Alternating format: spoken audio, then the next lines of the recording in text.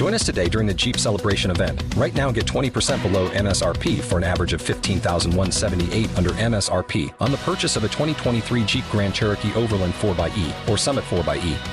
Not compatible with lease offers or with any other consumer incentive offers. $15,178 average based on 20% below average MSRP from all 2023 Grand Cherokee Overland 4xE and Summit 4xE models in dealer stock. Residency restrictions apply. Take retail delivery from dealer stock by 4/1. Jeep is a registered trademark.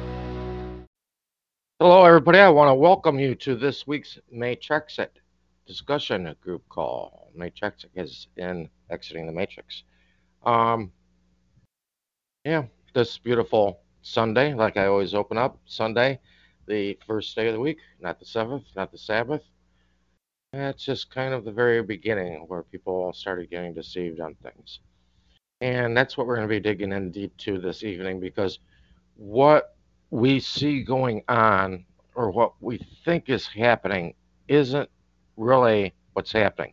We're seeing stuff happening on the surface, and if you really pay attention, you'd pick up on it. But most people don't, because we consider everybody around us to be legit and on the up and up. Oh, I've got the best lawyer. He's the nicest guy. Da da da. He would never screw me. But though, if you start even doing just a little cursory research and listen to the language being used, especially today with what's happening, listen to some of the language being used. Language like, oh, we're all suffering. Everybody is suffering. Now, this is painful. Painful for, things like that. You start going, wait a second, there's something else happening here. And I think what we are seeing today is really coming more to the surface of what's been going on for quite a while.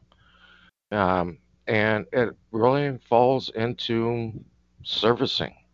And I posted a link this evening into Tactical Sovereignty Administrating the State, which is the group that talked about how the U.S. has gone from a manufacturing nation into a servicing nation. And there's a big reason for that. And I'll get into that later. But tonight we have our guest on this evening, Trey Bean. I just want to remind people on the onset here that if you go into the description box for tonight's podcast, I put her new YouTube channel in there. I would recommend jumping on there. I also have a playlist on my channel called Hidden Gnosis of the System, with some particular info that I picked out mostly from her and a couple other people. You can find more information there if you're interested on what we discussed this evening. But with no further ado, how are you doing this evening, Trey? Doing good. Living the dream. Yeah, living the dream, among kind of the nightmare that a lot of other people are going through. And I can understand that they're going through it, but a lot of this goes into word description. I think one of the last videos that you put on your channel, you were getting into word description. And I even commented on there because they keep telling us, oh, suffering, we're all suffering. That word has been contorted. Suffering doesn't mean you're feeling pain. Suffering means you've accepted something. Right. And, and I think I even posted something a while ago that said, no, I'm not suffering. Suffering is a choice that you make. My emails all have a tag at the end that say, pain is inevitable, but suffering is a choice. I have so many people argue with me about that because they want to follow today's common thought of what suffer is. Well, yeah, and that was not the way it's used. Yeah, one of the videos where I go over the difference between a victim and an offender. I haven't gotten into detail with that yet, but I'm going to go into details in the video. It's this victim mentality. A victim meaning it's the peaceful person and not the aggressor, right? So that makes sense, but what happens when you get into the courtroom is that we're not qualifying the complaining person as being a bona fide victim. A bona fide victim may have been offended by a specific behavior. However, we have to qualify a couple of different things about the victim before the court can even take jurisdiction. And they don't even make any attempt at doing that before bringing an action. The court makes no attempt to assure that the proper qualifications were done before taking the case on. And the defense attorney makes no attempt to provide you with a proper defense against the claims of the victim. By what they should be doing is discrediting the victim from jump. And this is not something they ever do. I've dug and dug and dug for cases. I can't find any. It's just not something they do. So those videos that I'm doing right now are really just a overview foundation to help people understand some basic concepts. So for like you, it's probably mundane information. You probably already get it. But I'm trying to bring people to a position where they at least get the overall big picture understanding, and then it will make their studying easier as they come into that understanding. So hopefully it's having that effect. I've gotten a lot of good feedback for previous videos and stuff that I've done where people are like, wow, you made sense of things. And that's kind of what my goal is right now. But I think even if you're intermediate studier or even an advanced person, I still think that you could still find some nuggets in there that you may not have known, you know, in your own course of this path you've decided to take, right? So hopefully it comes across in a way that is valuable to everybody who listens, because that's one thing I hate. I know my videos are kind of long. I'm wordy, so I hope I don't bore everybody.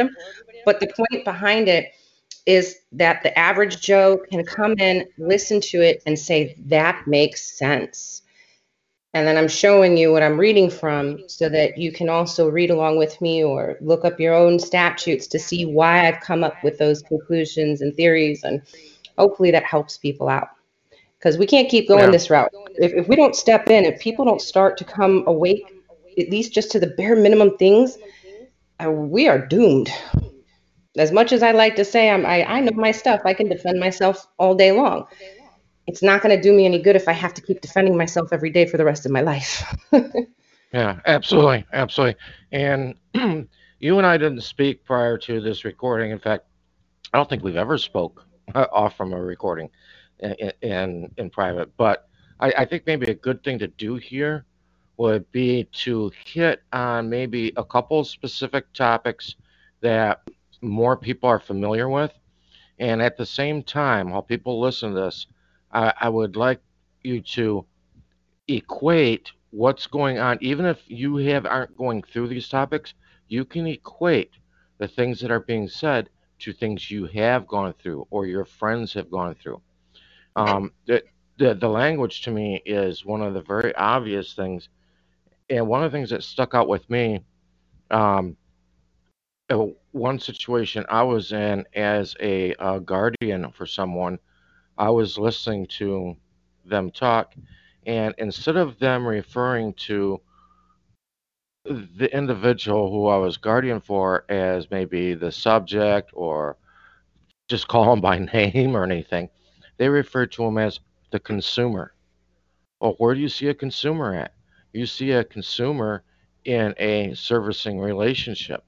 So, how about if we go into, say, maybe divorce or child custody or child protection? Maybe go specifically into those things.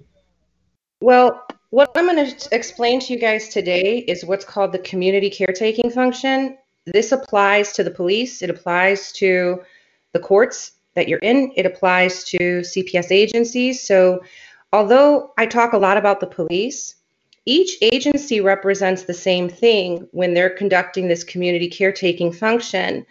Each agency is actually a member of the intelligence community.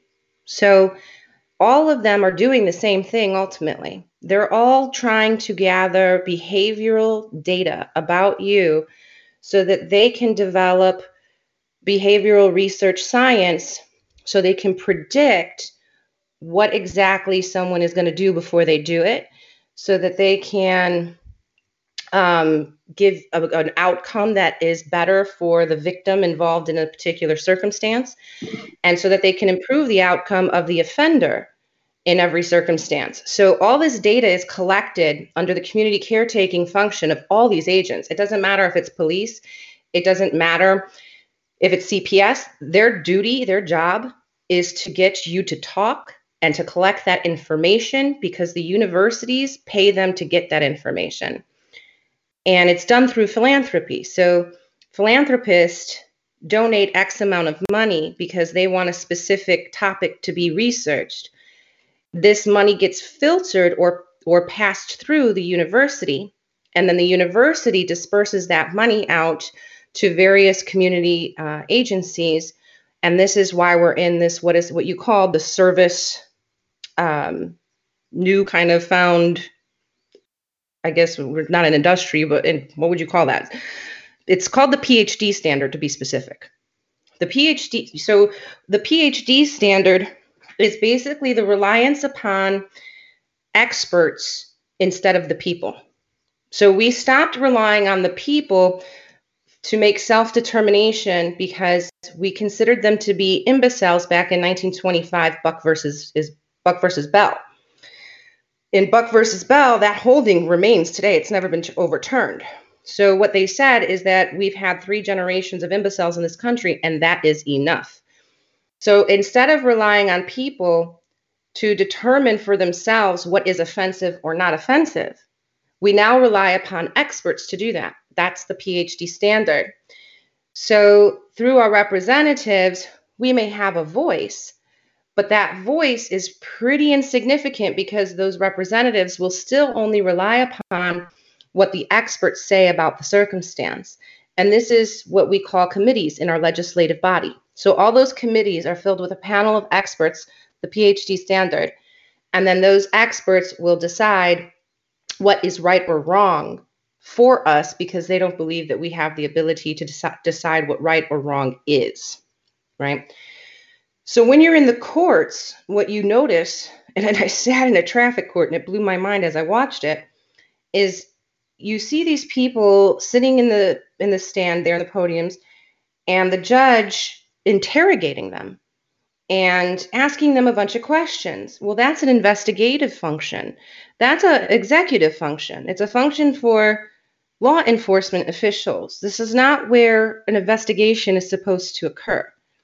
So in my opinion, they are violating the separation of powers, or they're simulating a legal process, and that's not really a court. But you can't have it.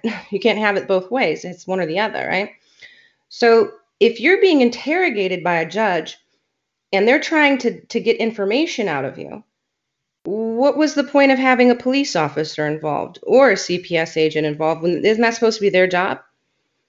They should be coming to the court with full information that sets their case up for success. But they don't. Instead, we move on to the court process, and we're using the courts to assist in the investigation, to find further information that will help them establish a relationship with you and an associative personality disorder class. So officers, in conducting this community caretaking function, is really what I wanted to focus on today, because like there's videos out there that I've started to put up to help you better understand that a person is somebody who, or not a somebody, it's a thing that has already been deemed guilty of being offensive. So it's the spirit of law, right?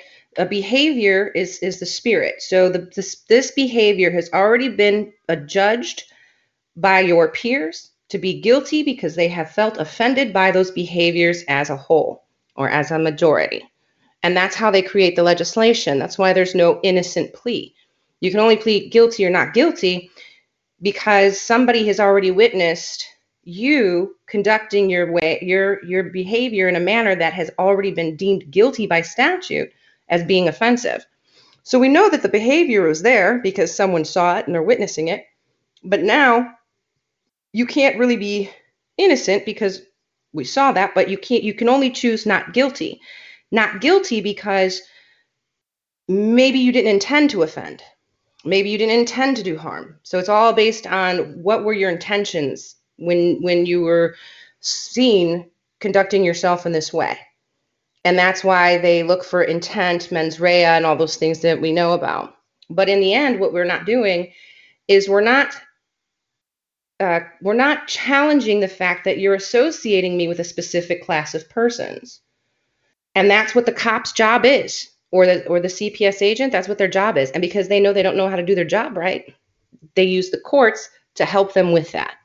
All right, so community caretaking function is actually a private function.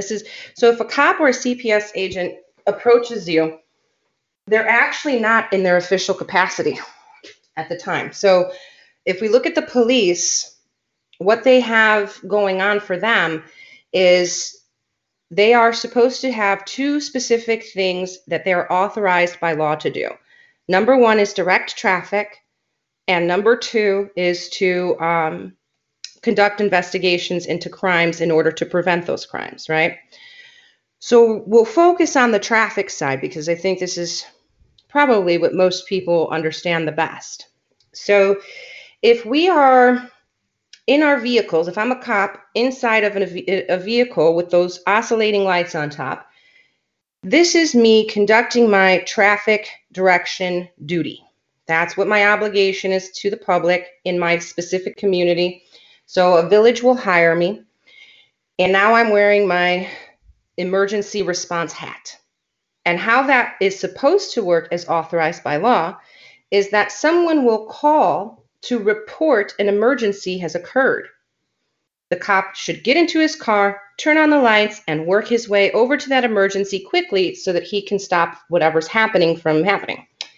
It could be a traffic accident.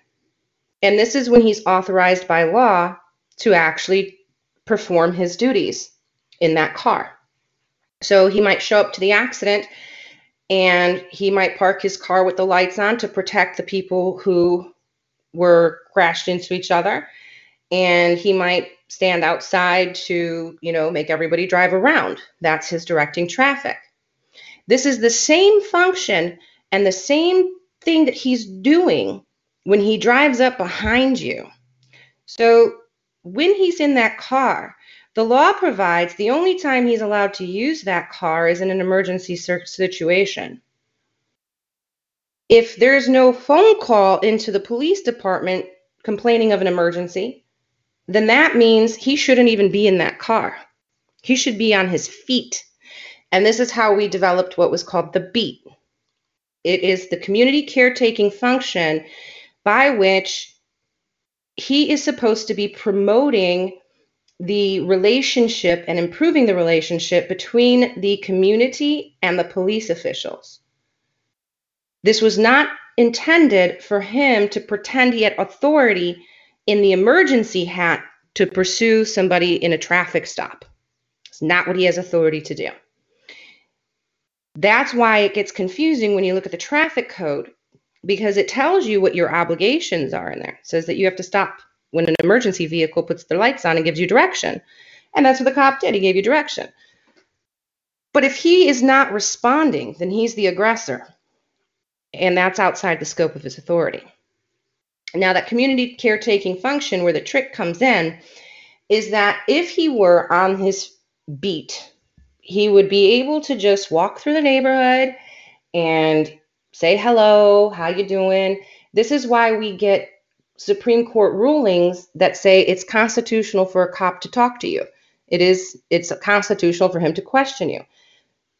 Because it's not unconstitutional for any person to walk down the street and start up a conversation. He's just like you and me. When he's on the beat, this is not an authorized position, meaning it is voluntary and he gets paid for it from the university. So when you're thinking about any agent of state that asks you for information, any personal information at all, these are data collectors and they're doing a community caretaking function. And where this comes from is, what's his face? I can't think of the president's name. President Lyndon, give me a kick on the pants. I forget what his name was. But anyways, the president at the time when all this first began declared a war on poverty. Huh? Lyndon B. Johnson. Yeah, Lyndon B. Johnson. I got stuck. There you go. So Lyndon B. Johnson declared a war on poverty. And when he declared that war on poverty, it was basically what it means is that poverty has now become the enemy. And we need to seek this enemy out and destroy it.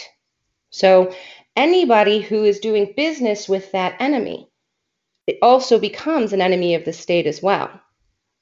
Which is why we'll find that when you're dealing with something like CPS or police officers, then we kick off other wars. So war against crime, war against violence against women and children, those kinds of wars always end up in a poor community because of the war on poverty.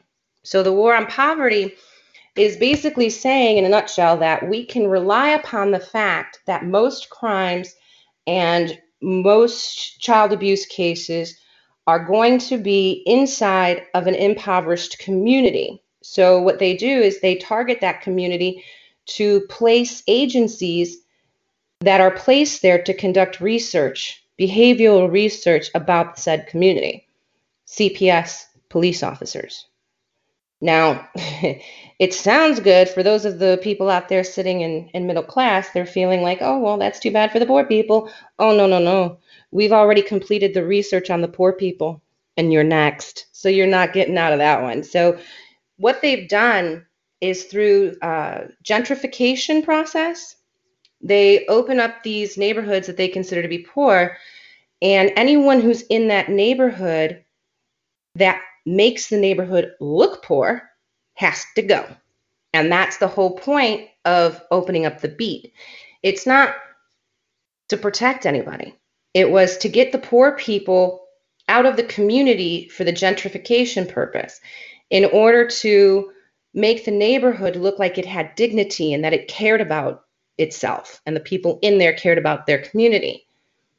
But what they do is they come in like a gift horse and say, we're going to give you these services to help increase your opportunity to get a job, increase your opportunity to be a better person through AA services or through parenting services and all these different things. And what it evolved into was the court being a sales platform for it.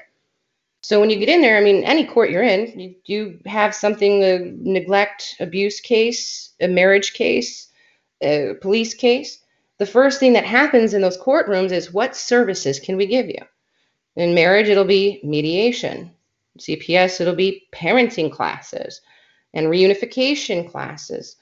And, driving, it'll be DUI classes.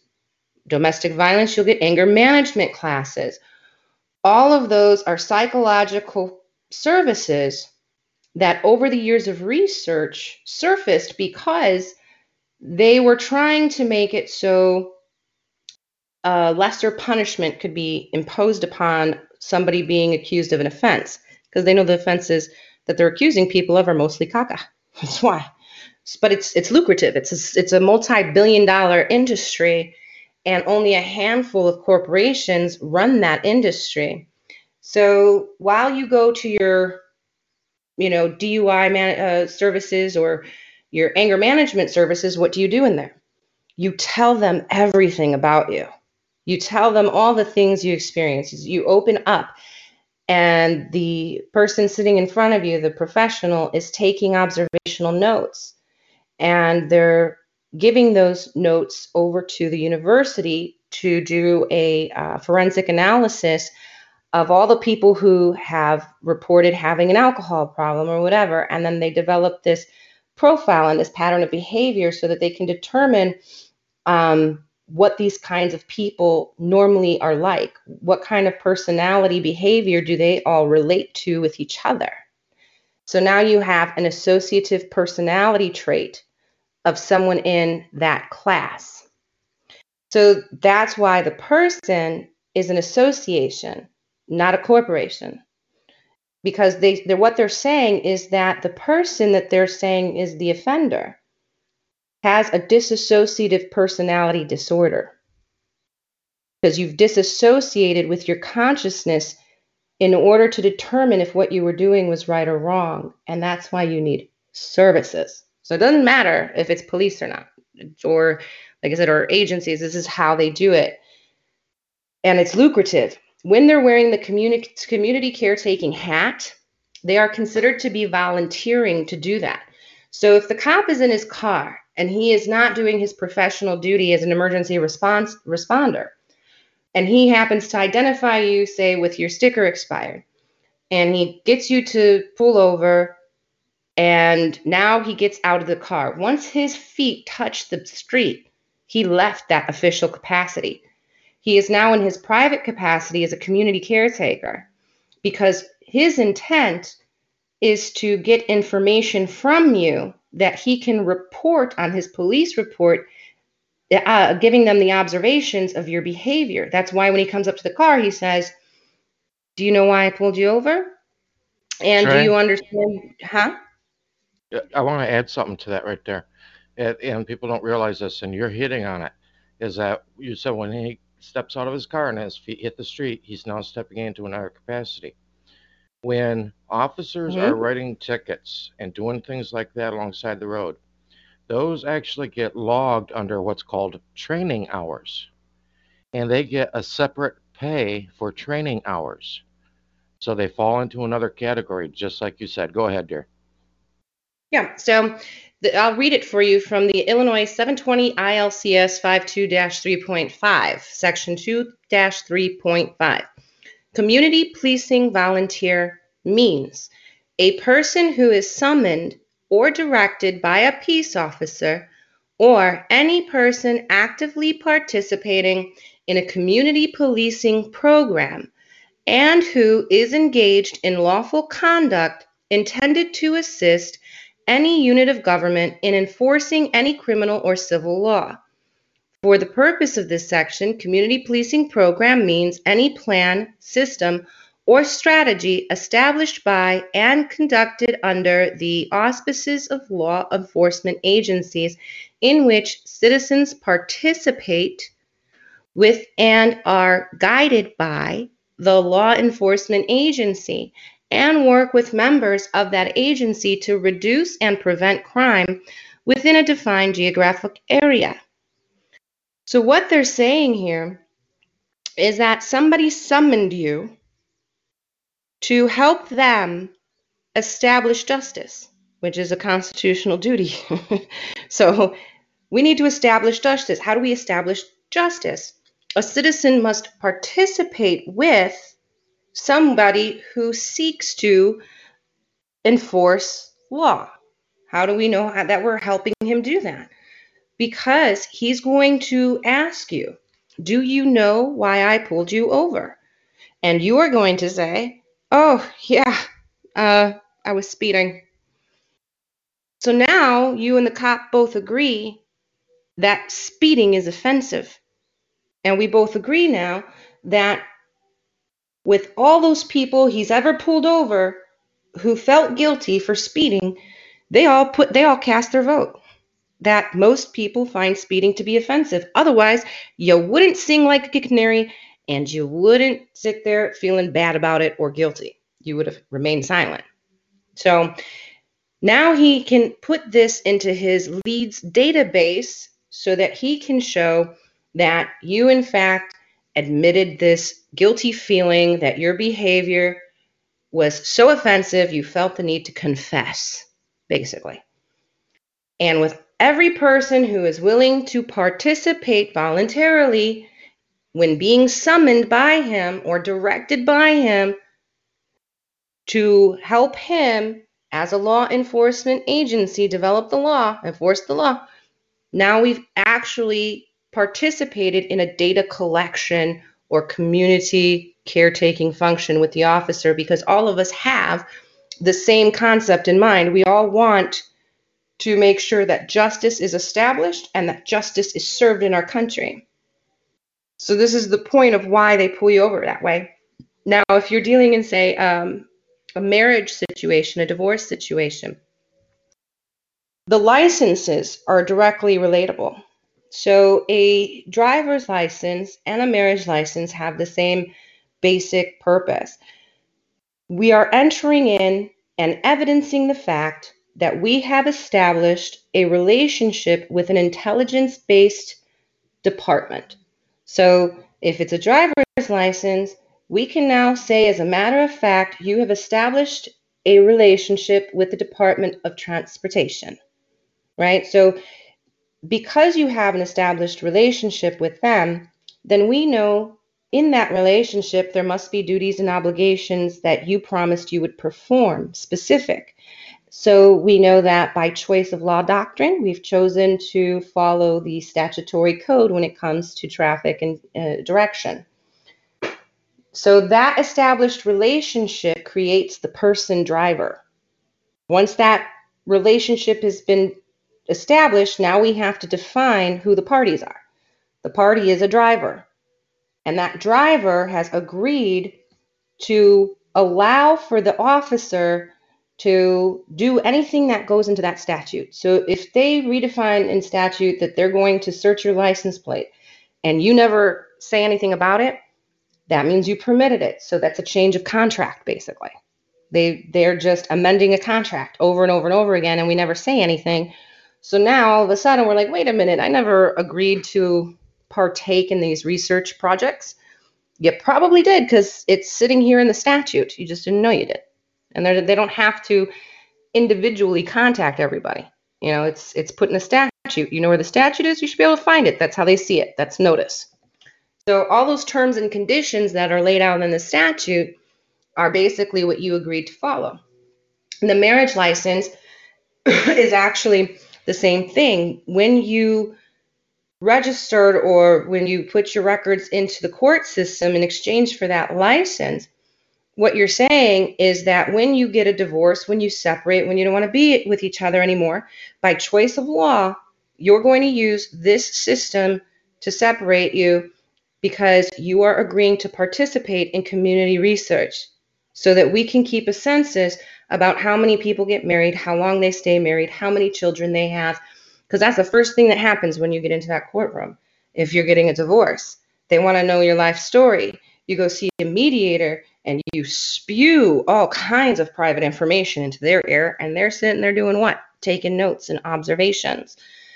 Those observational notes go into the Department of Family and Health Services, an intellectual or intelligence community. And all of that information is kept under identifier numbers so that they can proclaim they never invaded your privacy. Well, we didn't use your name, so we didn't invade your privacy because no one knows who you are. They just know the number, which is caca. Well, my videos will show more about that later as well. But that's the whole point of the community policing or the community caretaking function. So to go a little bit more into depth about how that came to be through the gentrification system, I have a law journal that breaks it down quite nicely. And I'm going to put the link up. I'll give it to you as well, Brian, so that if you want to read this, you can. It explains to you that everything they're doing is for the betterment of the community. So when you see those words protect and serve, or when you see the words child protective agency, it doesn't mean specifically you. It means we're protecting the community from you. So if you have engaged with the enemy called poverty, now we know you're suspicious, and that creates what's called a suspect class of persons, right? So now if you have been observed or witnessed for being involved with the behavioral conduct of an abuser or a neglector, that means that you are doing business with somebody we declared war on, people who commit crimes against women and children. This is where predictive analysis kicks in, and what we would otherwise call reasonable suspicion and probable cause. So the reasonable suspicion is really engaging you to associate you with this particular behavioral class of unconscious peoples. dead entities. So, to the betterment of the community, as defined in this law journal, it explains that there were visible signs of poverty. This is specific to Chicago. Now, I grew up in those poverty neighborhoods, so I'm here to tell you I watched this with my own eyes, and you don't realize it when you're watching it. But now that I look back on it, knowing this, I'm like, wow, that makes total sense. So when there's visible signs of poverty, because we know there's a lot of enemies inside of there doing business with poverty, we can take or leverage the power of the state and increase the police power in that particular neighborhood, because we know we have all these enemies there. So this is why we start to see more police in that area and more police aggression, because they're asserting that war power in a sense. So now Hey, you Jay, have, oh, uh-huh. didn't Governor de Blasio that just come out a couple weeks ago, maybe 3 weeks ago, and say something about, oh, we're putting all our police power in these areas, in these poor neighborhoods. And it was like, Yes, yes. nobody They've picked been up on doing that. it, though. That's not new. From a girl who grew up in that neighborhoods that he's talking about, I guarantee you it's always been that way. We would be at the park playing basketball, a bunch of people, when they started to gentrify the area. So we would be at the park that we always play basketball in. We'd hang out. Some of the people had kids there. Moms are there. Dads are there playing baseball. We're barbecuing. And the police would roll up and just start harassing us inside of a park, because they didn't want those impoverished people showing that the area somehow was uncared for. So you don't in this community caretaking thing, you don't have to be breaking a law. All you have to do is look offensive, look like something less than middle class. And that's the reason that they would come in and start harassing people and just arresting people. I sat there watching one of my friends at one point. Her children were freaking out because they grabbed his father for no reason, slammed him up on the car, handcuffed him. The kids want to fight, trying to protect their dad. And she had to pull them back, and they end up trying to arrest her too, because they're trying to give the neighborhood a certain look, and that's what they consider to be protecting the community based on the broken window theory. So the broken window theory tells us that when a neighborhood has a bunch of broken windows, that it gives an appearance that nobody cares about the neighborhood. And they conducted research at that time to determine why that particular neighborhood was so civilly unrested, because they were constantly complaining about how the police weren't coming in and so forth and so on. And what they found is that the people were calling for help because they were afraid, but the people they were calling on weren't actually committing any crimes. So that's why they upped the police power, created the beat so that the cops could just be walking around in order to promote a better relationship with those people, so that they would stop complaining about the police, not because they cared about the people, but because they were protecting their reputation. It's because this stuff kept hitting the media. The word kept spreading that the police are horrible people, and they didn't want that. So they had to figure out a way to calm the people down, and they found that by just putting some guys on the beat made the people feel like they were cared for. They fixed the windows in the neighborhood, and that made the people become more active in the neighborhood to show that they cared about it. So you can look up more about the broken window theory. You can Google it. It's quite amazing to read, and it explains to you that also what they found on the police side was that they were disgusted in that neighborhood, the neighborhood's people, and that they were like, you know what, you can have each other. They look at you that way today. That's how they see everybody.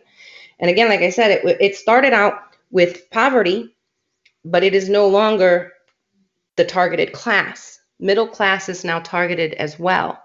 So you're going to start seeing an increase of civil unrest, because that smaller poverty class is no longer the only ones affected by this. Now it's expanded into the middle class areas, and they're starting to get sick of it. But the concept absolutely. of it, the concept of it is to make. Go ahead. I'm sorry. There's just something that popped in my head. Yeah, they're really looking at everybody as one. just like e pluribus unum that's stamped on your coin. I remember quite a few years ago, I was in jail, and outside of my cell, there was 12 or so officers, all just kind of chit-chatting. And what I got off from their conversation was that there was two classes of people. Um, People that they've arrested and people they haven't arrested yet. Yeah. And when you're talking about behavior modification, people don't. I really want people listening to this to realize this is all about identifying behavior. That's what they're doing. I was sitting with a group of gentlemen a few months ago, and I've mentioned this before. And one of them brought up that he had hit a bump. He was pulling a trailer, and that trailer twisted and caused a little damage and put him in the ditch. But he was thankful it didn't harm another vehicle or any other private property, so it wasn't going to go against his driving record. And I asked him, I said, well, did the police show up and write a report? He said, oh, yeah, they showed up. And I looked over at one of the other gentlemen in the group, a friend of mine by the name of Mike, who owns an insurance company. And I just kind of smiled. And he said, what are you smiling about? And Mike spoke up. He says, yeah, that is going to go against your record, because what that does is that gets reported through LexisNexis, and that puts you in a category of possible um, bad behavior, put it that way, or puts you in a Yeah, classification of disturbance of the peace. risky behavior. And so, Yeah. yeah, that will make your insurance go up. It doesn't matter. So anyway, go ahead, Jay.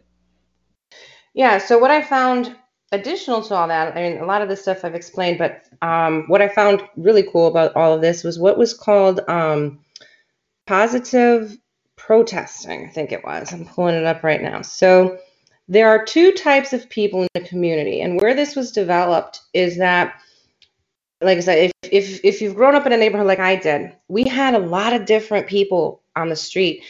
We had drug addicts running around.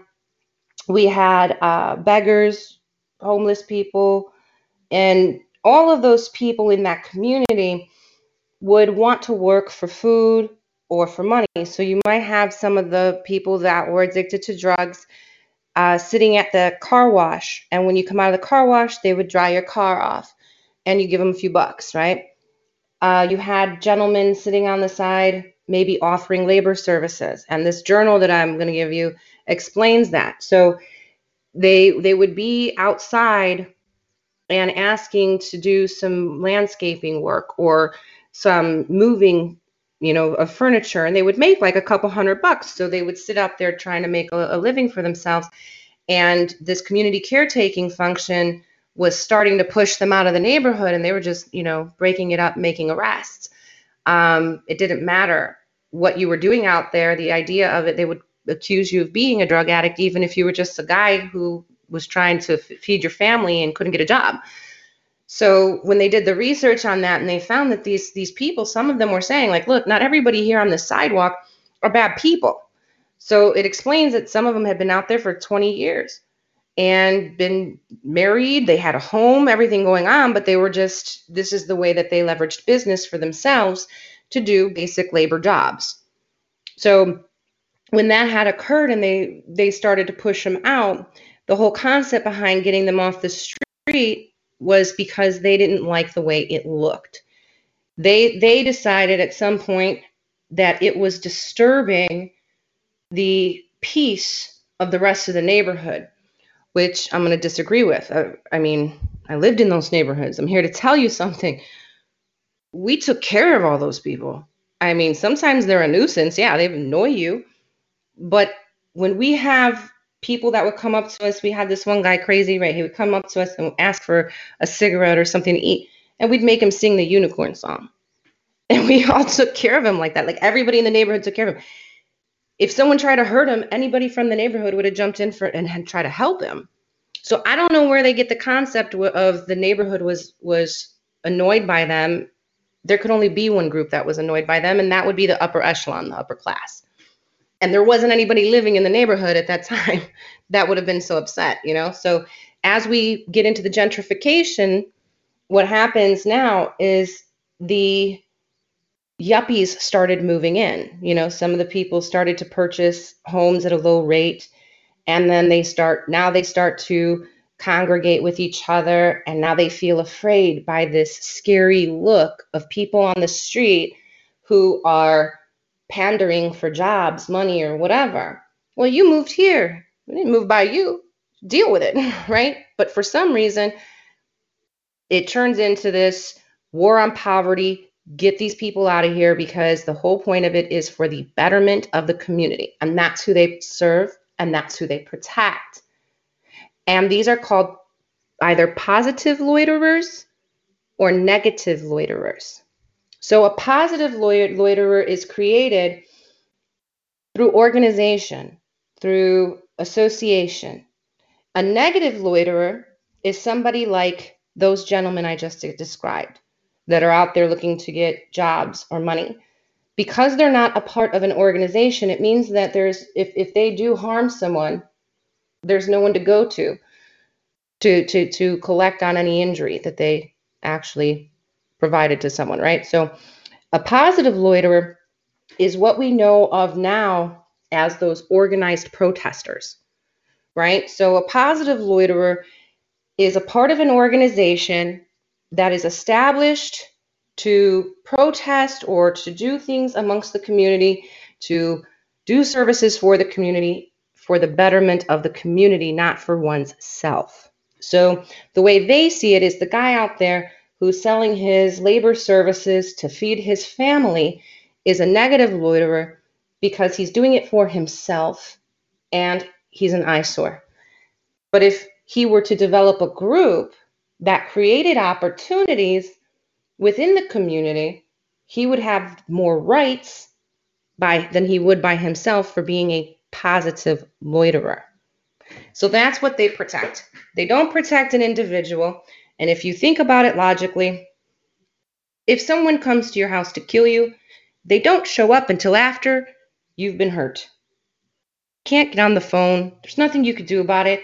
These people don't protect you from harm. They can't get there in the middle of the point you're getting harmed. It's almost impossible.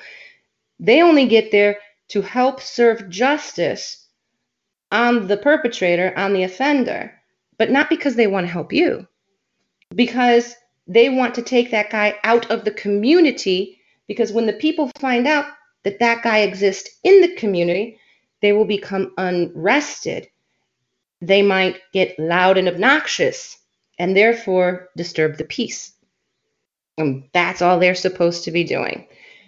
When we talk CPS agents, same concept, is that the community finds certain behaviors offensive.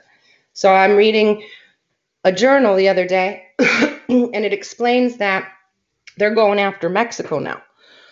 So the way this so-called scientist, who's supposed to have no emotions and, supposed to be impartial in her research, seemingly is appalled by the fact that children had been known to report a mother slapping them or a mother spanking them, but they use these words in a way that make it sound horrific so that they can put that information into the public, have the public think that these parents are just beating the bejesus out of their children, when in reality, if you're familiar with the culture, Mexican moms, Puerto Rican moms, even their Polish moms, they will pull their shoe off and beat you with it because that's just kind of a cultural thing.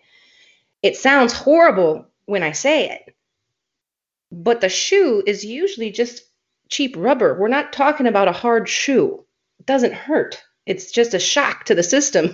Make you say, okay, I hear you, But the way that they are portraying it in the public is deliberate because they want the public to believe that these children are being severely abused when that's not at all the truth. You can speak to any Mexican person on this planet and they will tell you they got the chancla, the sandal, and they still love their mothers.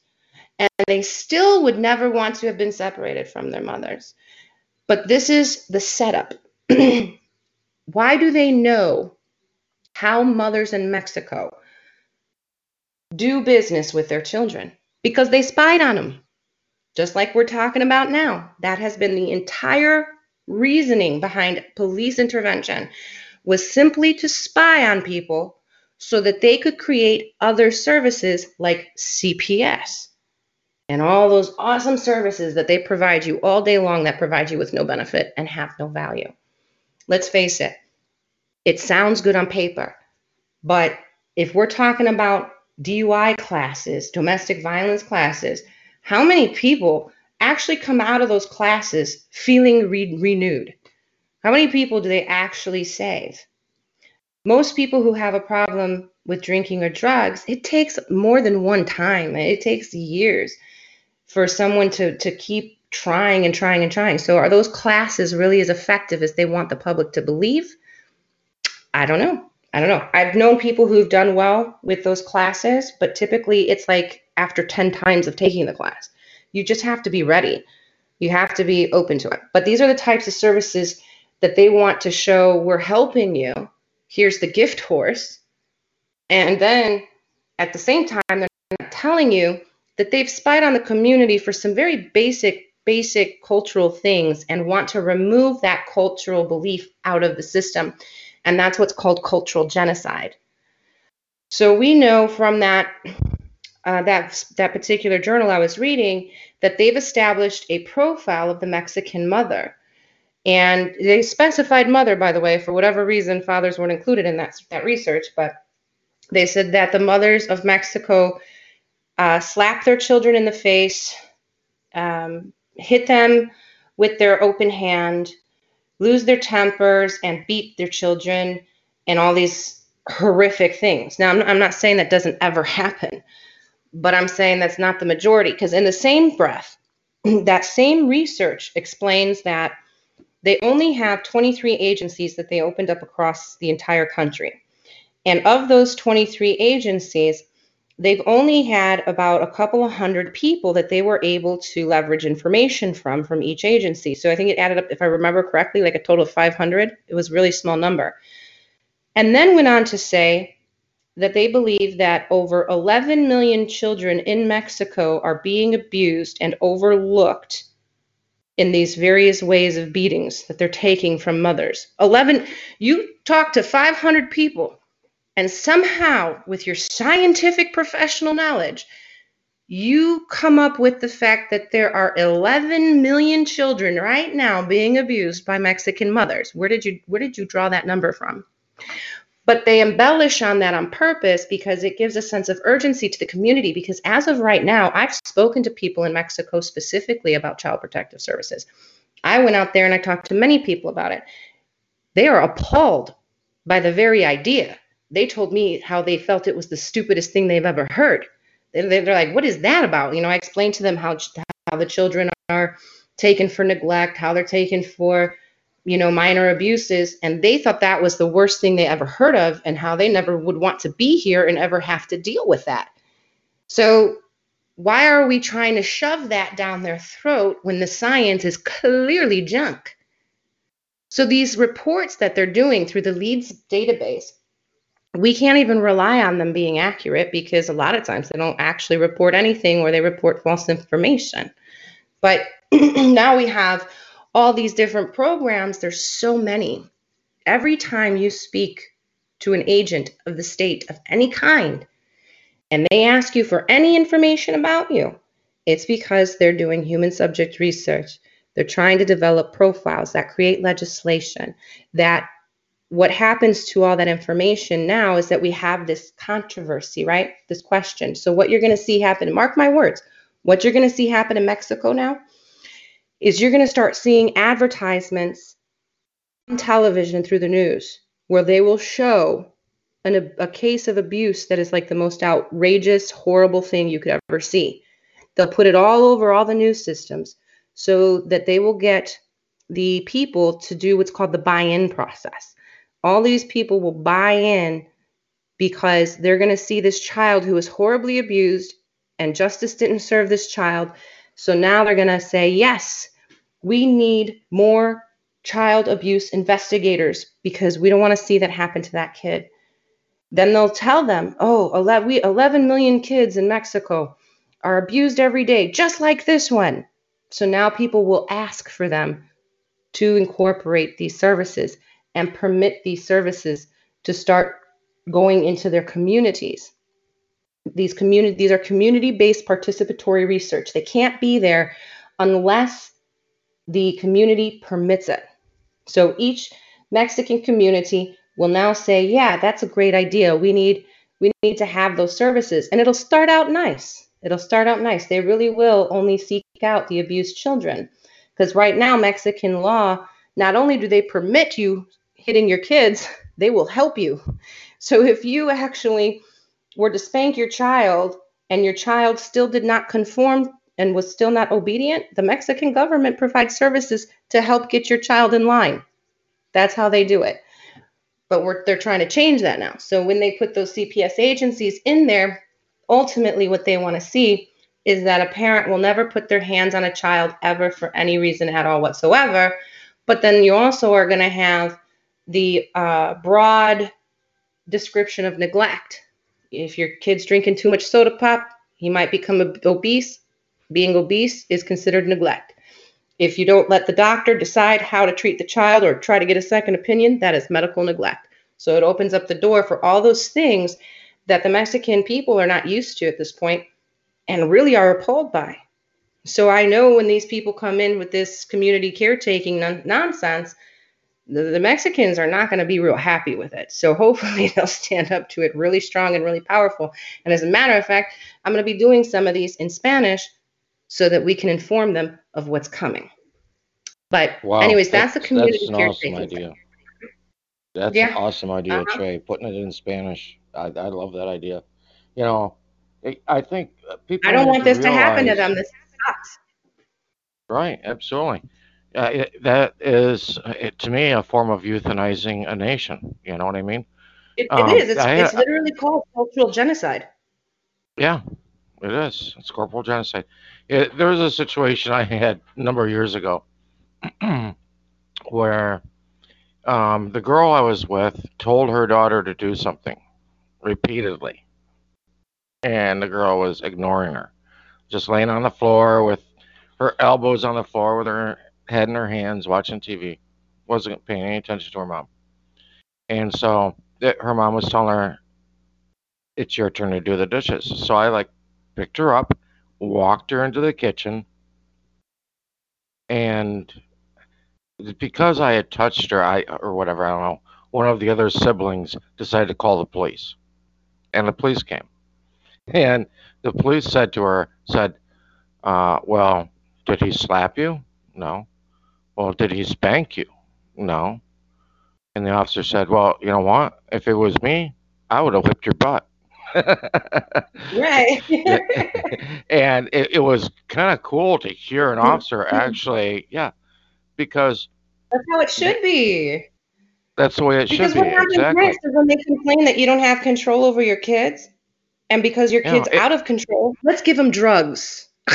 Yeah, and because your kid's out of control, there must be a behavioral issue with you. So therefore, you need to go to some classes.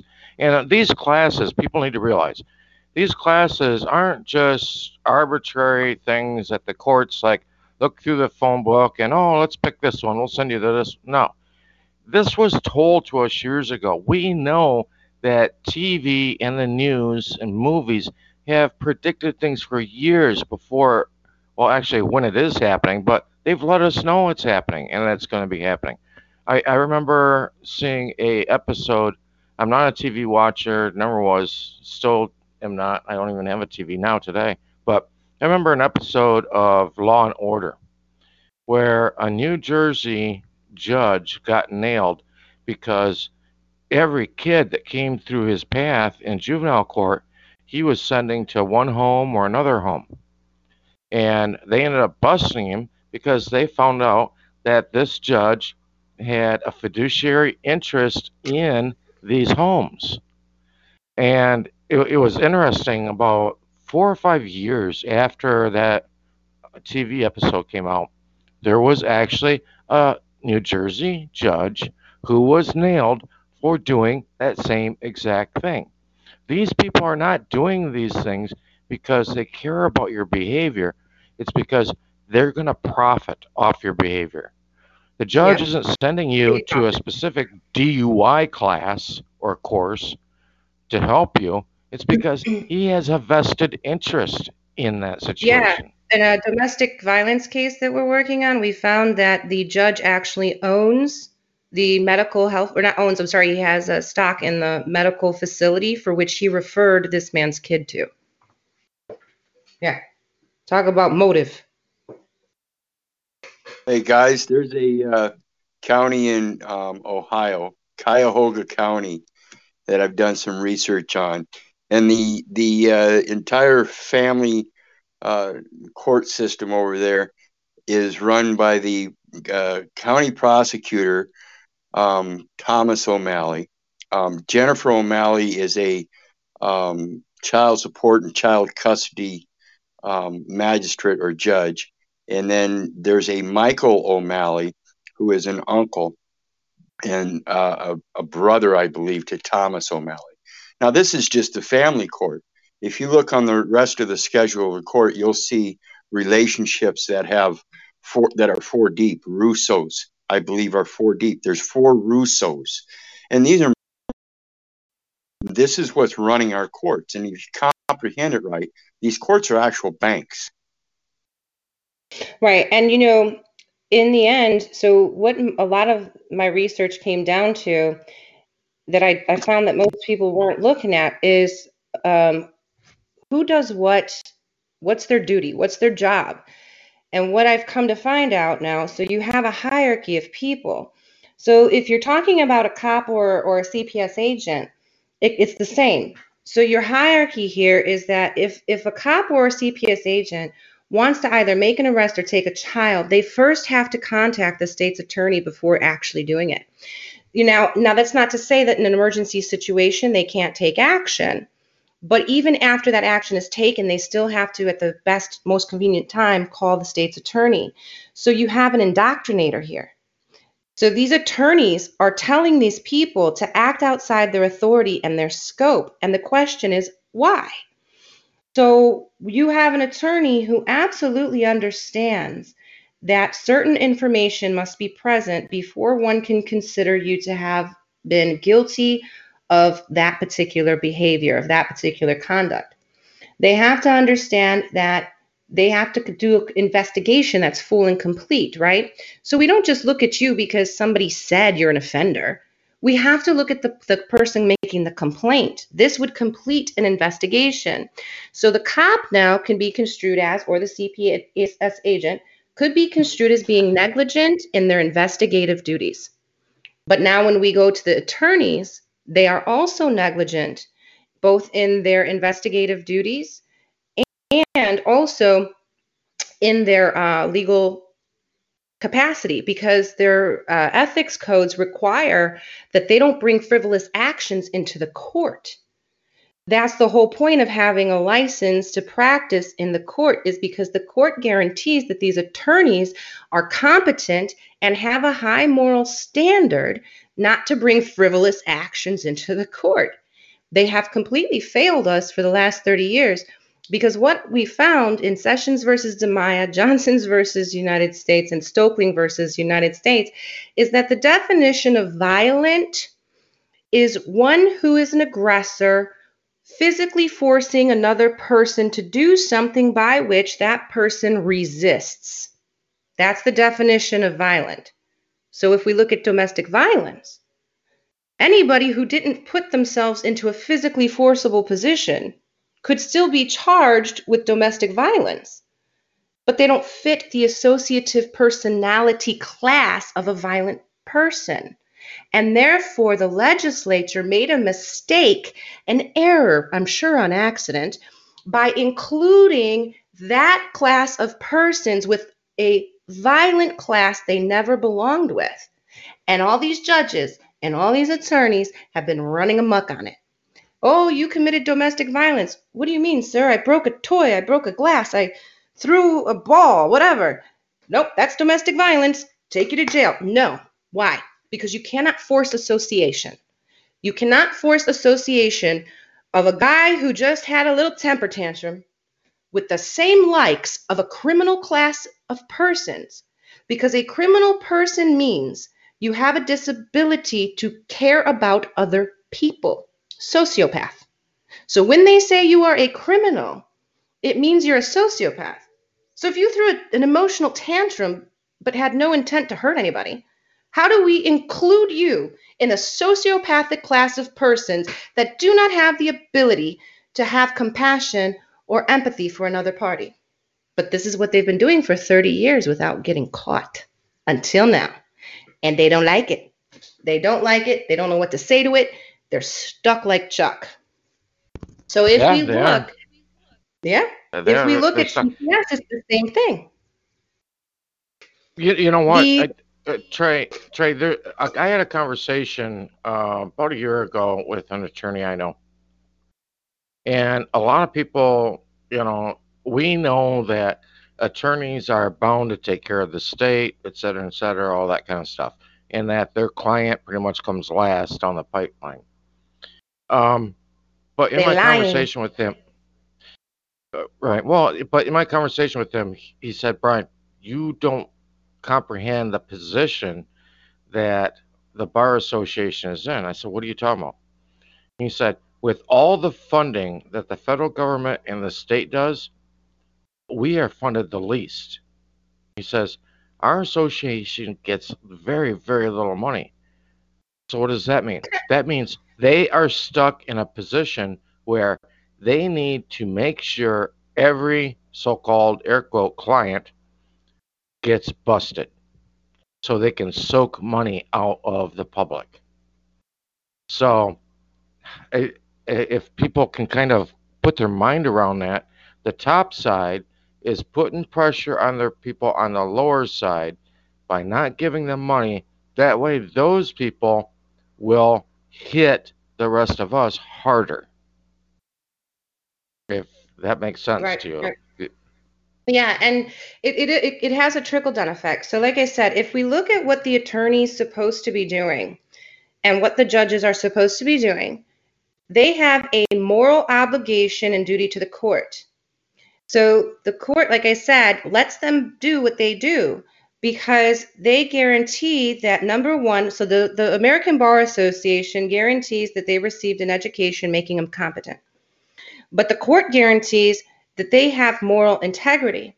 So that moral integrity means that when I see you, another attorney, classifying or falsely associating a non-criminal with a criminal class, it's my moral obligation to stop you from doing that on my own accord. I shouldn't need somebody else to come in and do that. That's why I have integrity. So that integrity problem is huge. We need to go to these attorneys and start putting their asses on the hot seat. So if you have an attorney that you identify has not done his competent due diligence to protect you from being associated with a lower level class idiot, then we need to go say, hello, Mr. Attorney, did you know how to interpret the statute? Or are you incompetent? See, because it can only go one of two ways. Either you're incompetent or your deliberate actions are intended to harm me. Why would you want to do that? But you can't have it both ways. It's either one or the other. So we go to our brother, right? Because why? If you paid an attorney, you have an established relationship where you have reasonable expectation of honest services and the reasonable expectation that those services include competent legal defense. If he is not competently defending your cause or has overlooked something very important to your case, and you point it out, the question is, Mr. Attorney, what's your intent? Do you intend on correcting this error? Or do you intend on letting this error hurt me and cause for a miscarriage of justice, which is actually in violation not only of your ethical code, but is also in dishonor of the court who relies upon you to have moral integrity, thereby destroying the integrity of the court itself? What you going to do here, sir? I've sent these letters. Do you know what they say? Nothing. No argument, no defense. And they do things that are strange, like put signs up in courtrooms. They withdraw from cases. They never admit error, ever, ever, ever, ever. They never say, crap, you're right. I have integrity. Let me fix what I've done wrong. That never happens. But what they do sometimes do is back out, withdraw from the case, switch judges, pass things around. But otherwise, dead air, silence, because they don't have any logical explanation to define what they just did to you. They can't say it was an error because then they look like incompetent schmucks. Well, They their can't say view, they did it on purpose. their view of integrity is not our view of integrity, because Well, that they really better comes get with down my to view. where, yeah, right. But it really comes down to where does the loyalty lie? When it comes to integrity, they've held integrity according to where their loyalty lies at. When it comes to Well, you that's and why I, we explain that there's an established relationship for which I paid you for. If you have a relationship with your fellow bar members and the court that is superior to that of what I'm explaining to you here today, then that's okay. I'm not going to be mad at you. I can't fault you for it. Perhaps I had an unreasonable expectation. Perhaps I mistakenly erred what you were saying to mean something other than it did. There could be a mistake here, Mr. Attorney, but I need to know, what are your intentions? Is it your intentions to serve the bar and the court in a way that I feel doesn't look like it has integrity and high moral standards? Or is it your intent to fulfill your obligation in our relationship? Let's list it out. What's your obligation in our relationship? Do the bar member ethics apply? Because if they do, they actually explain in the ethical code of the Bar Association that an attorney absolutely must speak to a client who is bringing forth false claims of fact. It is the attorney's responsibility and obligation to do his due diligent investigation in order to find out if her client, the claimant, is telling her the truth. It's her job. Do it. Both sides. So if you're dealing with the attorney on your side representing you, you also have to deal with the attorney on the victim side, right? So if you're saying that my ex-wife claimed that I scared her and that she experienced fear, well, my attorney, I'm going to ask you, what evidence did they provide to you showing that her fear is validated? And is there evidence to prove that my behavior is associated with a class of violent persons as defined by law? Someone who physically forces another party to do something that party physically resists. If I don't fit into a class of violent persons, then we need to come up with something other than domestic violence as a definition for what you're trying to say I did. Because statutory law requires that that title gives full information and notice. They said violent. But if it says violent, all violent offenses have to fall under it, and nothing outside of violent can be in there. They have to separate it or take it out altogether. That's the whole point. right, And it the has to be attorneys case for 30 specific. years haven't done that? Mm-hmm. Right. It has to be case specific. Just like I heard a case a couple days ago of there was a few people in an area, and they went and arrested one woman for not practicing social distancing or whatever. And it's like, wait a minute, that's totally arbitrary. You were picking out one individual. You need to arrest everybody in that area doing the same thing. Because otherwise, that is totally incorrect. That is a total arbitrary arrest. But They had when a you go cop in, raid today. when you go into what the attorney's oath is really to, it's first to the courts, and who else is their oath through? It's through the Bar Association. Then their obligation is to the public, and guess what? You're not the public. And then lastly, their obligation is to the client. why does the client end up last? And that's in corpus juris secundum. Right. And this is not supposed to happen. Okay, so you could put the client last as long as you don't fail in your performance obligation to the client.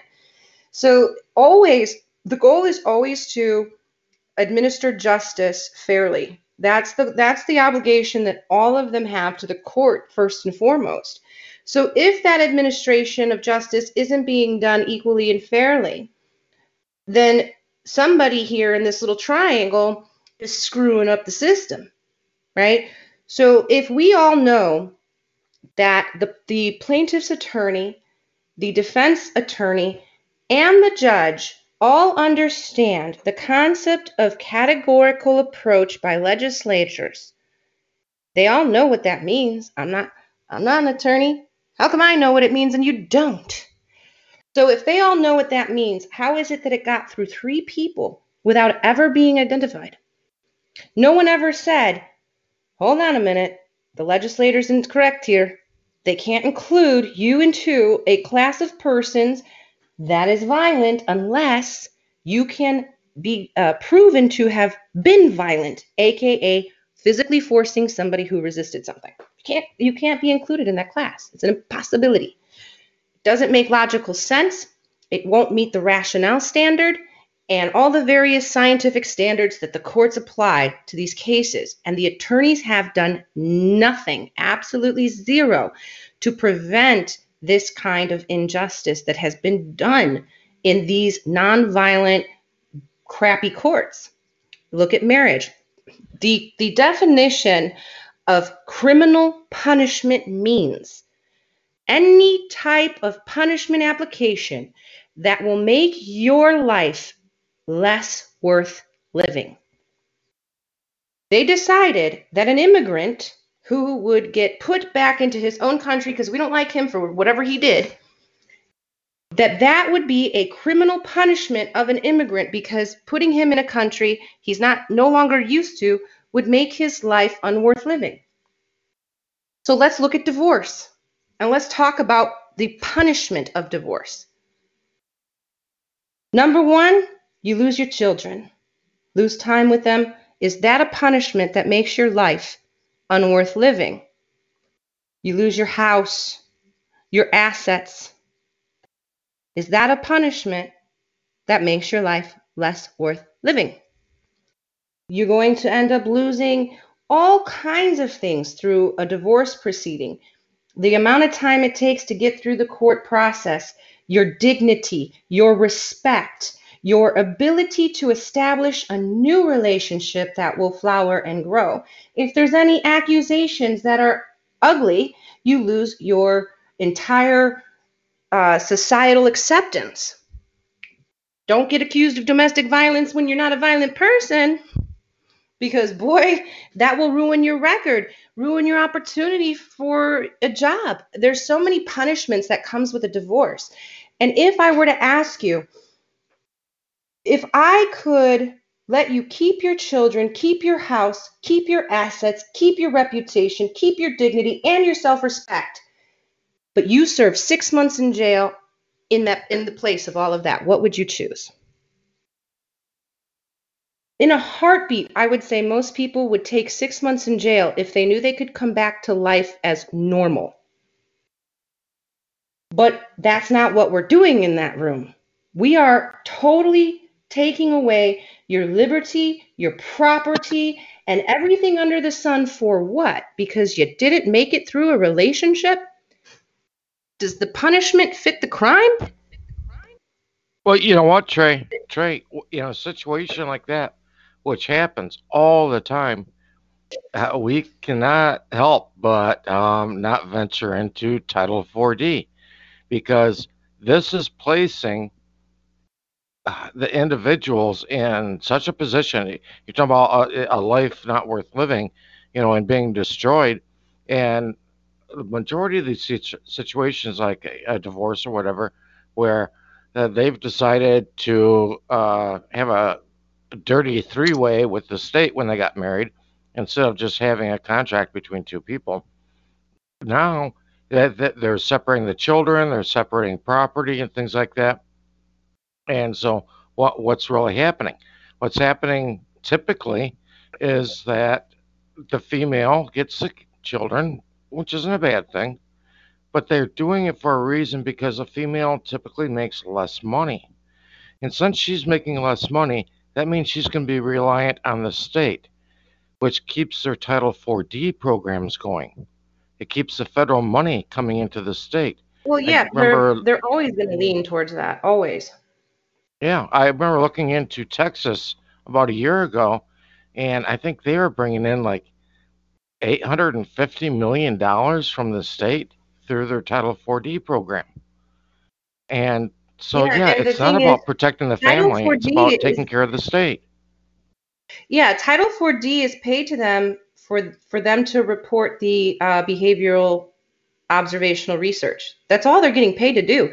It has nothing to do with them taking children or conducting arrests or stopping crime per se. It's about conducting the research necessary to determine what kinds of crimes exist in that neighborhood, what kinds of abuses exist in that neighborhood, and what types of behaviors offend the people of the community. That's what they're getting paid for. That's what the federal money is actually for. It's for them to spy on you, in a nutshell. To spy on you and to report back to big mommy and daddy upstairs so that they can develop these patterns of behavior in order to predict what will happen in the future so they can improve the outcomes for future people. And that's why the money gets passed through, and it just never ends, the amount of money. The research itself is paid for. The services that are opened up are typically opened up and either controlled by or owned by the attorneys themselves or the judges. So they're giving you these services that they're taking you into court to force upon you that they're making money off of. It's a vicious, vicious circle. It's grotesque. But that's why. Well, you know what, Trey? We're talking about behavior and how they're capitalizing on behavior tonight. And so I think it would be remiss to not identify what's happening in our real time today, where we've got states forcing people to wear masks, different things like that. And what are they doing? They're controlling your behavior. And because they want to see how much you put up with. Right. They want to see how much they can get away with, is what I look at. And, and depending on how well the people all follow these mandates and things like that the different governors are putting out, they're determining the behavior of the people. And in some instances, like I said, with somebody in a park getting arrested for taking their child to a park, what they're doing is coming down and saying, oh, your behavior is incorrect. And they're labeling you according to your behavior. And at the same time, this is one of the things that gets me, because I refuse to wear a mask. I know what they're about. I know it actually harms you more than it can help you, because it can't help you at all. The CDC we have a difference everyone has a difference of opinion on that. Even the scientists and the doctors do. Well, but my opinion doesn't come from my opinion. I've gone and read the white papers on what they talk about, what the masks were created for, how they're supposed to work, what they really do, and that's where I get my opinion or belief or whatever you want to say from. But they say one thing behind the scenes, and then when they get in front of a mic, they say something completely different. And what they're doing is they are doing a behavioral operation, a behavioral exercise on the public right now today. Yeah. And that's why they pay protesters, is because those protesters are set up specifically to conduct these research studies. They're there to see if they can provoke the emotions of opposing groups and then report back on the kind of responses that they get, because those responses demonstrate the people get offended by that type of speech, and then they'll create legislation prohibiting that specific type of speech. That's the point of those things. Right. They'll form it around it. And they're actually what I would call sick shaming people. They're sick shaming you. Whereas even there's various stores that are even having one-way aisles in them now. And I had a woman several weeks ago that she walked by. She's wearing a mask and everything, and she just kind of whispered to me as she was walking past me. She said, "You're walking the wrong way." And I thought, oh my God, now the slaves are policing the slaves. This is this is the ultimate goal. Well, yeah, how it works, like I said, is so for example, we have 3 study groups that are being played right now. We have the I'm afraid to be sick group. Then you have the I'm a nurse and you're insulting me group if you don't do as I say because I'm afraid of getting overwhelmed and making bad decisions. And then we have like the freedom fighter groups, those who are protesting outside of it. So what we did here is we established three passionate groups of people who have the same thing in mind, but nobody can see it.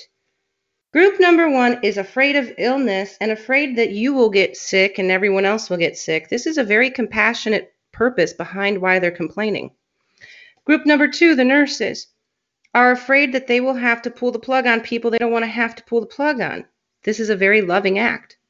This is a very caring, protective nature. And then we have the freedom fighters who don't want you to be starved to death and oppressed by government. So we have three groups of people who actually have the most loving intent, and yet they fight against each other for loving each other. It's like the gift of the Magi. You're like, how do you get people to see that everybody has the best intentions for everybody else in this mix? There's no reason to fight. There's no reason to be angry or want to see other people get punished for not agreeing with you. There's no reason for that because each group has the same thing in mind, protecting their country, protecting the people in it, just in a different way. And they don't want us to see that in each other because it doesn't make money. So now group number 1 is ticked off because group number 3 won't put on a mask and won't stay home. Group number 2 is ticked off at group number 3 because group number 3 won't put on a mask and won't stay home. Now we have all these people saying the same thing from group number 3. It's fake, it's over embellished, it's not what you think it is, the scientists are lying. So we will now say, because we have the combination of 2 groups that have more people than that singular group, that the majority has spoken, and that the speech from the freedom group saying that we don't believe in this, or the scientists are lying, or somebody's corrupt, that kind of speech is offensive. And we will create legislation to prohibit that kind of speech based on that study. And that's why you keep seeing all of these crazy protests that provoke emotions and get everybody up to the, all heated and angry at each other. They may not have thought about it at all at one point until they saw it on the news. Nurses were not pissed at anybody until it came up on the news. Oh, these people don't respect you. If they use their freedom of speech and their freedom of assembly, you should feel insulted because you might have to pull the plug. And because of them, you might have to make decisions you don't like. Because of them, you might be overwhelmed. And then everybody sitting there watching that crap is like, oh, that's true. Oh my God, I never thought about that. These people are so disrespectful. And then you have all these people upset. And now they start pumping it out on Facebook. And remember, Facebook collects that information and reports it. So how many people are complaining from the nurse side? How many people are complaining from the freedom side? How many, and they will actually conduct a study on that information in order to say majority of the people are offended by the exercise of free speech if they think you're a conspiracy theorist. Watch. Next piece of legislation we're going to see hit the tables. And that's how they do it. But what can you do? Yeah. You can't get people to see past that.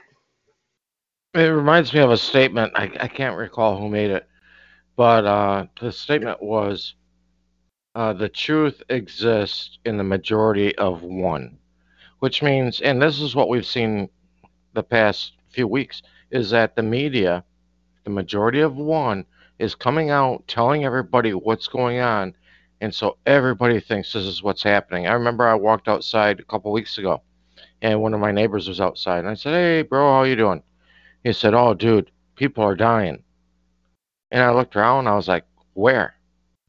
"Oh, on your TV." "Oh, okay." And that's the sad thing that's happening.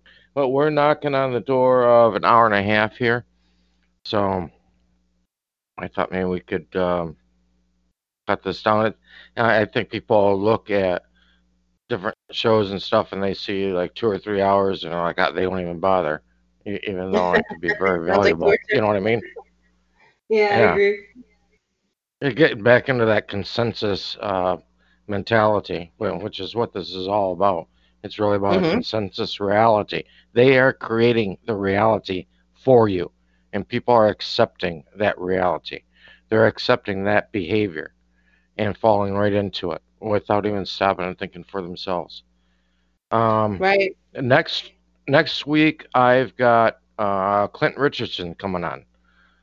Hopefully, I'm like 99% sure Clinton Richardson is going to be back on. He's been on before. You can find his material. It's called Meet Your Strawman on WordPress on his blog site there. And he's got hours and hours of great, interesting information. He's going to be coming on hopefully. In between then, I think I'm going to be doing a midweek with a friend of mine, Greg. And we're going to be talking about some of these things as well. Trey, I love having you on, and I really think people need to pay attention to the behavioral aspect of this because, just like you said earlier, Trey said, doesn't matter if you had DUI. Oh, they've got classes for you. Oh, if you are going through a divorce. Oh, they've got classes for you. By the way, if you have children and you're going through a divorce, oh yeah, now there's some extra classes for you. They've got all these things where they are monitoring your behavior. That's what it's all about. They're controlling you. This is a service industry now, and this is a service they are offering you. Do you want to close out with something, Trey and Keith, if you're still here, my co-host? I know you've been kind of under the weather or whatever lately, and you can come on as well and close out with us. Go ahead, Trey. Yeah, just go ahead and check out my channel. I've put up a few videos to break things down as simply as possible, and I'm actually showing you the statutes and how they read so that you can come to understand where the obligations and duties of your officers are and where they're prohibited. And I'm going to help you guys kind of try to understand better when you're obligated to perform and when you're not. So it'll be broken down for your learning enjoyment. I highly recommend you do because we can't keep going this way, friends. It's not going to be pretty if we don't do anything now. And sometimes I even feel like we're already too late. So keep learning. For those of you who are just beginning or just learning things, go to my channel. It's a really basic stuff. It's not real complex. Start learning there. I'll keep posting. Absolutely. And that's one of the reasons why I've had Trey on, is because these are the people I listen to. This is the research I look at, is people who don't just offer opinion, but they say this is what it's based on. Here's the documentation. Here's the statutes. Here is what they're using to do what they're doing. If you just want to hear opinion, you can go sit down at the corner bar with a bunch of old men and listen to them bitch all day long, which is And watch most of what, CNN. yeah. And that's the majority of what you really hear on YouTube today. You hear a lot of people complaining and making claims, but they Yep. don't show you the documents. True. Yeah, and Very I true. think you got to. I think you got to see the documents. I don't know if Keith is still here. If you wanted to give a closing as well. I guess maybe he's not. That's all right. Um, people, like I close out every week and say, because people ask, well, where do I look? What do I start researching? And this is what I tell everybody. There's three basic things. You need to learn who you really are, where you're really from, and where you're really at, because you've been deceived on all three levels. Start figuring those things out, you'll be leaps and bounds ahead of other people. You really, really will. Gotta learn what's ruling things today. Trey, thank you very much tonight, dear. Yeah, and I don't know if you saw this, but Keith said he's muted out. Really? Okay, hold on a second. Let me double check that. Because he had been starred. And we've got Greg Simmons with us this evening. Greg, hopefully, I'm planning on maybe Tuesday or Wednesday doing a midweek call with you.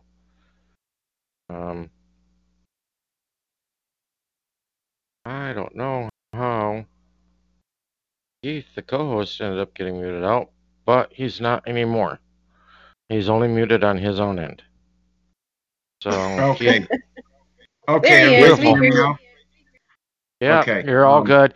I got knocked off the call earlier, and maybe when I came back on, that happened because I had kept all three of us Yeah, I open got knocked earlier. off. So, oh, Yeah, okay, I that's got what knocked happened. off. All right, go ahead, But brother. anyway, Keith. to go right in line with what Trey is conveying here, it's all about statistics, and we're the ones giving them that information.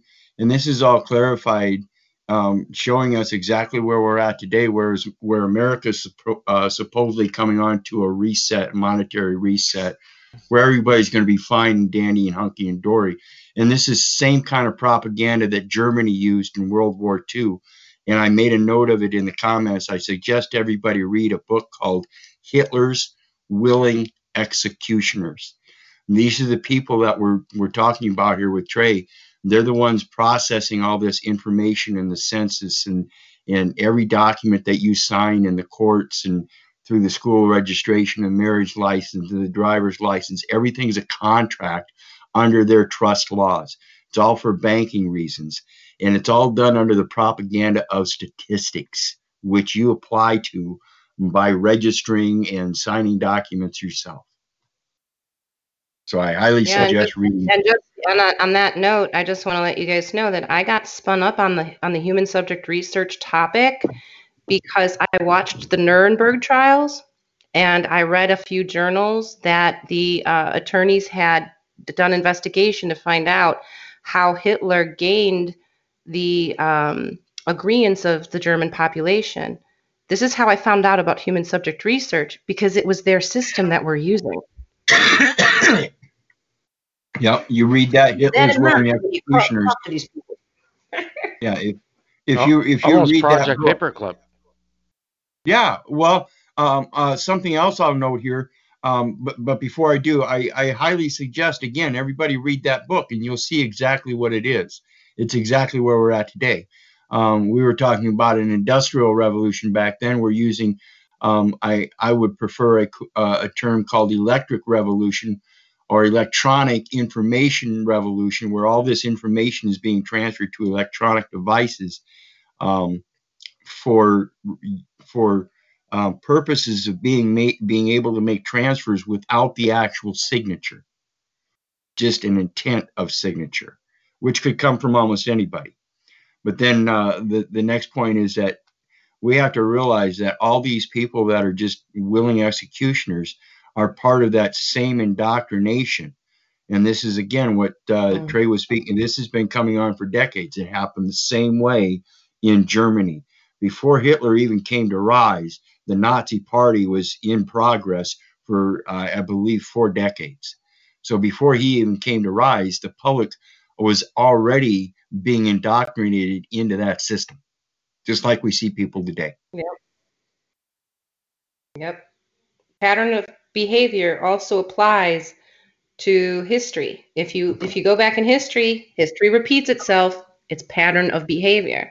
And if you can identify the patterns, you'll move along a lot quicker in learning and understanding these things. Absolutely. I like what Mark Twain, also known as Samuel Clemens, said. He said, history doesn't repeat itself, but it rhymes. And that is so true. It rhymes. It goes step in step, lockstep, if I might say. Use the word lockstep for those that know that word. It goes in lockstep with each other. Thank you, Trey. Thanks, Keith. Um, like I said, Greg has been listening in, and hopefully Tuesday or Wednesday, um, we'll have a call set up with him.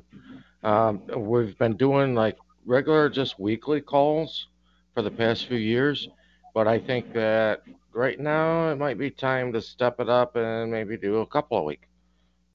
Hey, we've got time, right? And go check out the info from Trey. Her channel for YouTube is in the description box for tonight's podcast. And also go look up the information from the co-hosts that we have this evening, Keith Little. You can find Keith Little on Facebook pretty easily. Easiest way is maybe just go and do a search in Tactical Sovereignty and look up his name, and then go from there. Anyway, good night, everybody. And Trey and Keith, go ahead and say good night, and we'll close out. Night, everybody. And I am putting my Facebook page name or title, whatever you want to call it, here in the chat box. And just like Brian says, you got to know who you are, where you're at, and where you're coming from. And this is in direct regards to your legacy and what is actual and true. You do not come from a sheet of paper. You do not come from a statistic. You come from a legacy. And that is a passing on. And this is what this fictional world calls death. But when your legacy passes on, it passes on from an original source. And that's what we're talking about here. The original source of the information that this system is getting is based on a fictional person. And that's the part we have to correct. Thank everybody for joining us. Absolutely. Thank you, Keith. We are absolutely coming from a legacy. And we're actually coming from our first estate. And we need to administrate our estate. And that's the problem. In the trustee position. Absolutely. Good night, everybody. And we'll catch you in a couple days. Everybody be blessed. Everybody be blessed. Learn who you really are. With the Lucky Land Slots, you can get lucky just about anywhere. This is your captain speaking. We've got clear runway and the weather's fine, but we're just going to circle up here a while and get lucky. No, nothing like that. It's just these cash prizes add up quick. So I suggest you sit back, keep your tray table upright, and start getting lucky. Play for free at LuckyLandSlots.com. Are you feeling lucky? No purchase necessary. Void where prohibited by law. 18+ terms and conditions apply. See website for details.